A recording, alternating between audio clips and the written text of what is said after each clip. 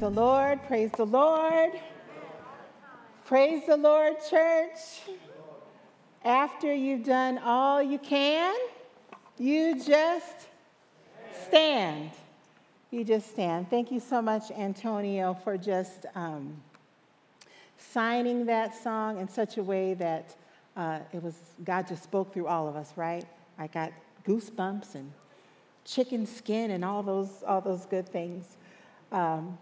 But God is certainly good. And church, it's a privilege to be able to share the Word of God with you this morning.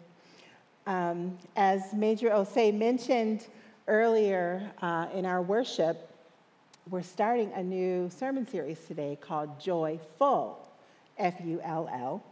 And it's really focused on the passage coming from Romans chapter 5, verses 3 through 5. And so what I want to encourage you to do, because this is just the beginning, but for the next 8 or 9 weeks, it's going to be our overall kind of main verses that we're going to be looking at. So I want you to read those verses. I'd like for you to also go as far as to memorizing those verses, because when we get God's word into our bones, into our hearts and our minds, it's just good. It's just good for us. And so, but today we're going to be looking at suffering and how we can still see God working and experience joy in the midst of suffering. So join me in prayer. Heavenly Father, thank you, God, because you are here. You have been with us, God, and we have sensed your presence already in the worship, Lord, through the songs and through just fellowship with each other, Lord. We know that you are here. God, be with us as we start this new journey, as we look at how we're able to navigate through the tough things in our lives, Lord, and how you are with us. And we thank you that you are with us. So God, be with us now. In your name we pray. And everyone said, Amen. Well, you know, when I was preparing for today and looking at suffering, two people came to mind. The first was Job. And if you know the story of Job, you will know that this is a man who endured great suffering. And I just want to kind of just share a little bit about who he is and what he was all about. First of all, he was from the land of Uz. I always want to say Oz, but it's called Uz. And this was a man, Job was a man who was upright and blameless. He had a very large family. He was married with 7 sons and 3 daughters. He was extremely wealthy. So from the outside looking in, you would consider him to be a very successful man. The Bible says in Job chapter 1, verse 3, that he was the greatest man among all of the people of the East. So not only did he have awesome things going on for himself, he was also a man who was, people just kind of really looked up to him in that area. So he was all these things. He was a good man. He was an upright man. He had so much. He was prosperous. But the other side of that, Job was also a man who experienced incredible loss. He experienced great suffering. And he went from having this really good, prosperous life to having everything taken away from him. He ended up losing his property. He lost his wealth. And he lost his children. And it makes you kind of wonder and think to yourself, well, Job was such a good man and he was upright and he did all of the right things that he was supposed to do. Why would a good man like that suffer? And you'll see as we go along what that was all about.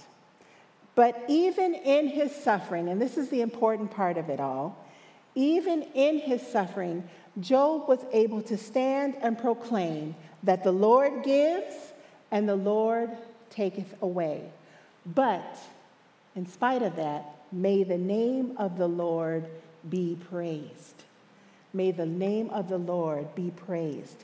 And how does one get to that place? How was he able to do that? Well, let's go on. I'll share that in a moment. So we have Job. That's the first one I thought of as I was preparing. The second person that I thought of in looking at the topic of suffering was this man, Horatio Spafford. Let me tell you a little bit about him. So Horatio Spafford, he knew about great suffering and about life's unexpected challenges. He was a successful attorney. He was a real estate investor, and the first thing that happened to him is he lost his entire fortune in the Great Chicago Fire in 1871.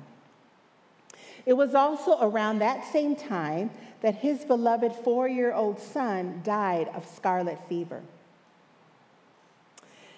Thinking a vacation would do his family some good, he sent his wife and his 4 daughters on a ship to England. And it was on that very ship that there was a terrible collision and his daughters were lost. More than 200 people lost their lives. His wife, Anna, a survivor of the tragedy, upon arriving in England, she sent him a telegram that said, "Saved alone, what shall I do?" Horatio immediately set sail for England, and at one point during his voyage, the captain of the ship, aware of the tragedy that had struck the Spafford family, summoned Horatio to tell him that they were now passing over the spot where the shipwreck had occurred. As Horatio thought about his daughters, words of comfort and hope began to fill his heart and his mind. What did he do next? He wrote down these words. And these words have become a well-beloved hymn called "It Is Well With My Soul." And we actually sang that song this morning in worship. He wrote these words down: "When peace like a river attendeth my way, when sorrows like sea billows roll, whatever my lot, thou hast taught me to know, it is well with my soul." How was he able to write those words down in the midst of what he was going through? How was Job able to stand and proclaim that the Lord gives and the Lord takes away, but still the name of the Lord be praised? How is it that they were able to do that? To still stand firm in their faith? We'll go on. Well, this is one thing that I know. And from looking at these two men who are very real, right? Suffering is real. That is for sure. We can't escape it. Suffering is real. Suffering isn't anything that can be avoided. Suffering is inevitable. And suffering comes upon us all. I know that I'm sure that there are so many testimonies from you here in this worship center, testimonies that you have of how God brought you through a time of tribulation, or how He's with you right now, right? Suffering comes upon us all. Sinful or guiltless, suffering comes. It doesn't matter who you are, if you're a believer or not, there will be seasons in life where we will experience pain, discomfort, or hurt. The Bible tells us that clearly in Ecclesiastes chapter 3, verses 1 through 4. Again, we're talking about seasons. It says there's a time for everything. a time to be born, there's a time for everything, and a season for every activity under the heavens. A time to be born and a time to die. A time to plant and a time to uproot. A time to kill and a time to heal. A time to tear down and a time to build. A time to weep and a time to laugh. A time to mourn and a time to dance. There are seasons that we go through in life, different seasons. And right now, family, church family, we are in a difficult season, aren't we? We are still in the season of COVID. It's still here. If you watch the news, there's still calamity and troubles all over the world. People who are still in great need and in great pain. And to be completely honest with you, it's so hard to watch the news. How many of you are watching the news or stop watching the news, right? It's so hard. And because I love happy stories, I want to see happy, joyful stories. Like, for example, we were watching the news the other day, and the big deal was Monty the monk seal, who's back on the shore. I mean, that's wonderful. I love that. But that's not always what we see on the news, right? We see hurt and pain, and we know that right now this is a difficult season. And trust me, I'm not saying these things to you to increase your fear. I'm not trying to discourage you or to disappoint you. While all this is true about suffering, right? And everything we're going through right now, it's also true that suffering or trouble doesn't last always. Yeah, I'm gonna clap.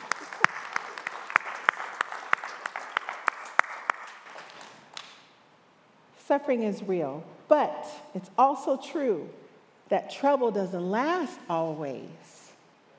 This too shall pass. Seasons come and seasons go.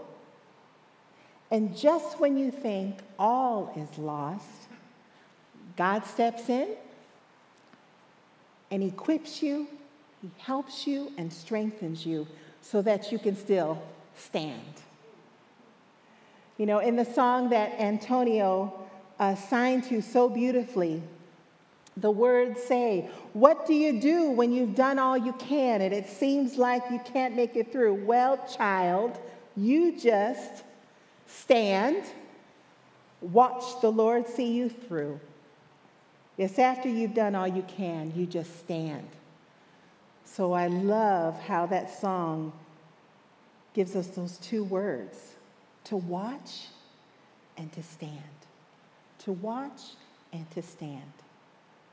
Because God is with us and He will see you through.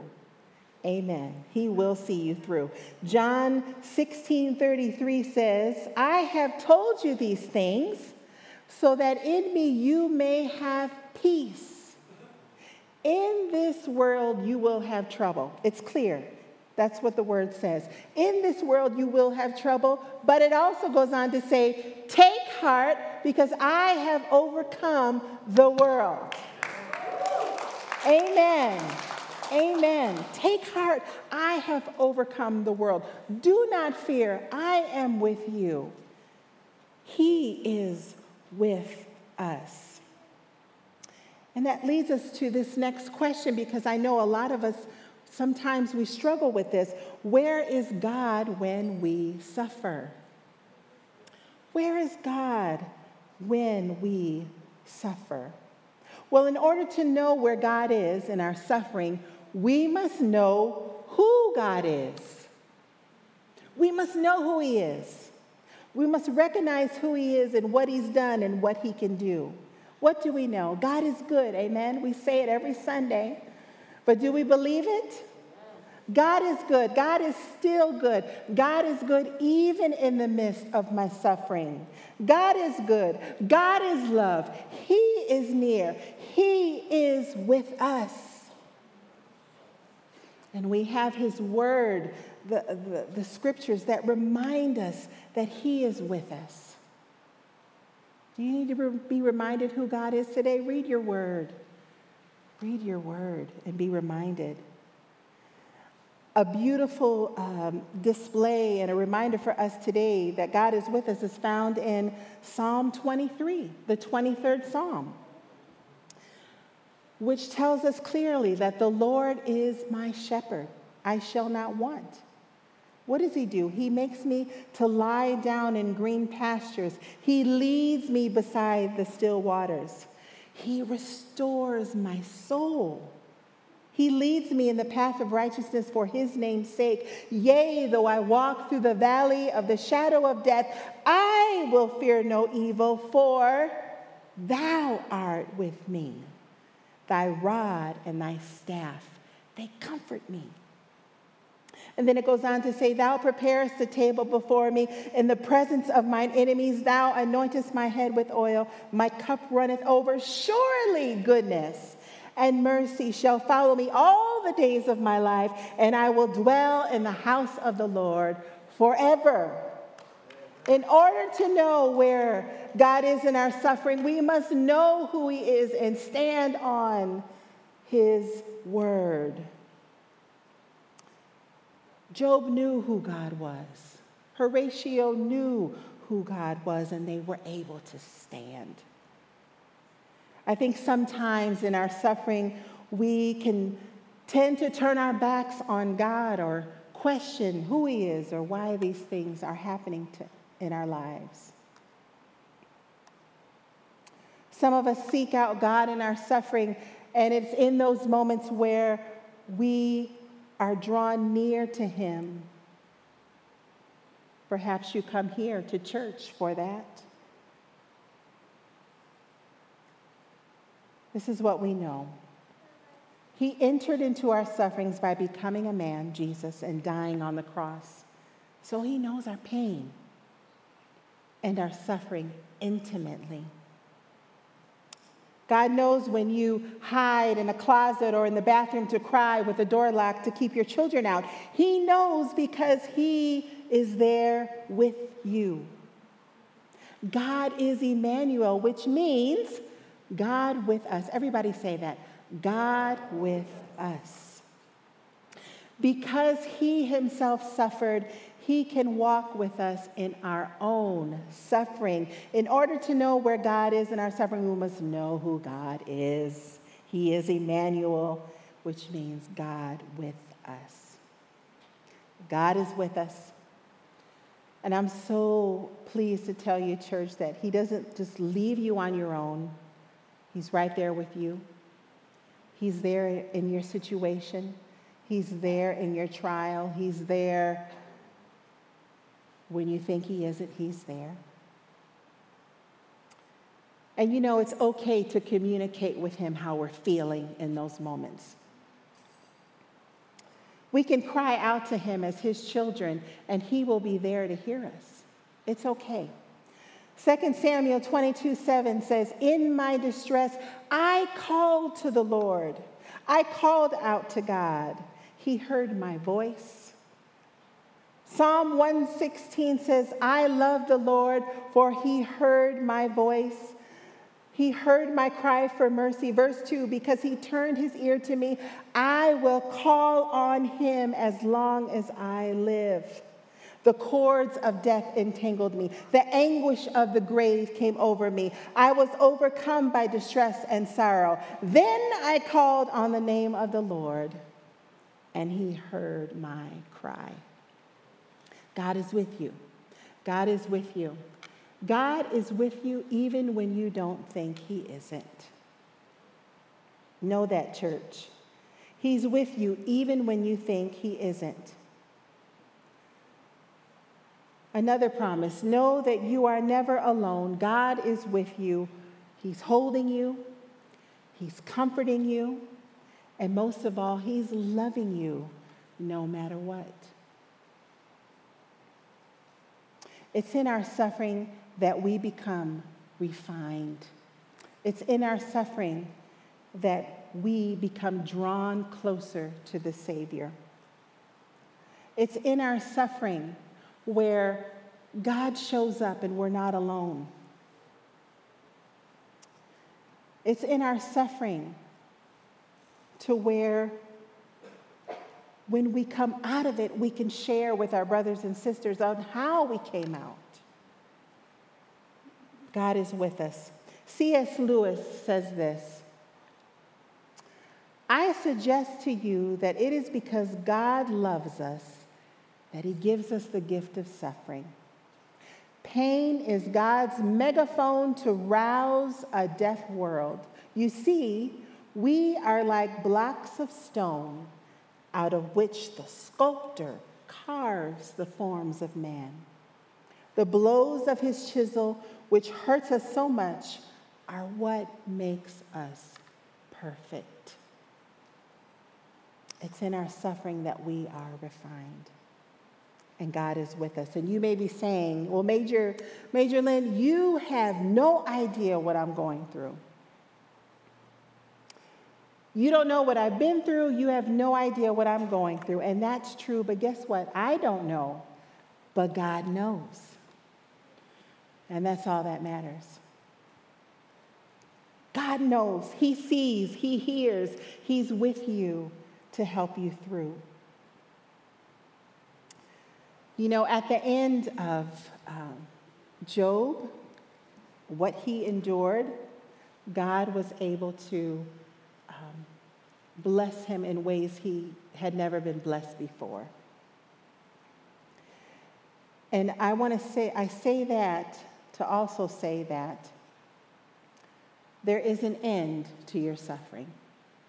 Trouble doesn't last always. Joy comes in the morning. So be encouraged today. Be encouraged today because God is with you. We're going to take just a few moments to pray, and I want you to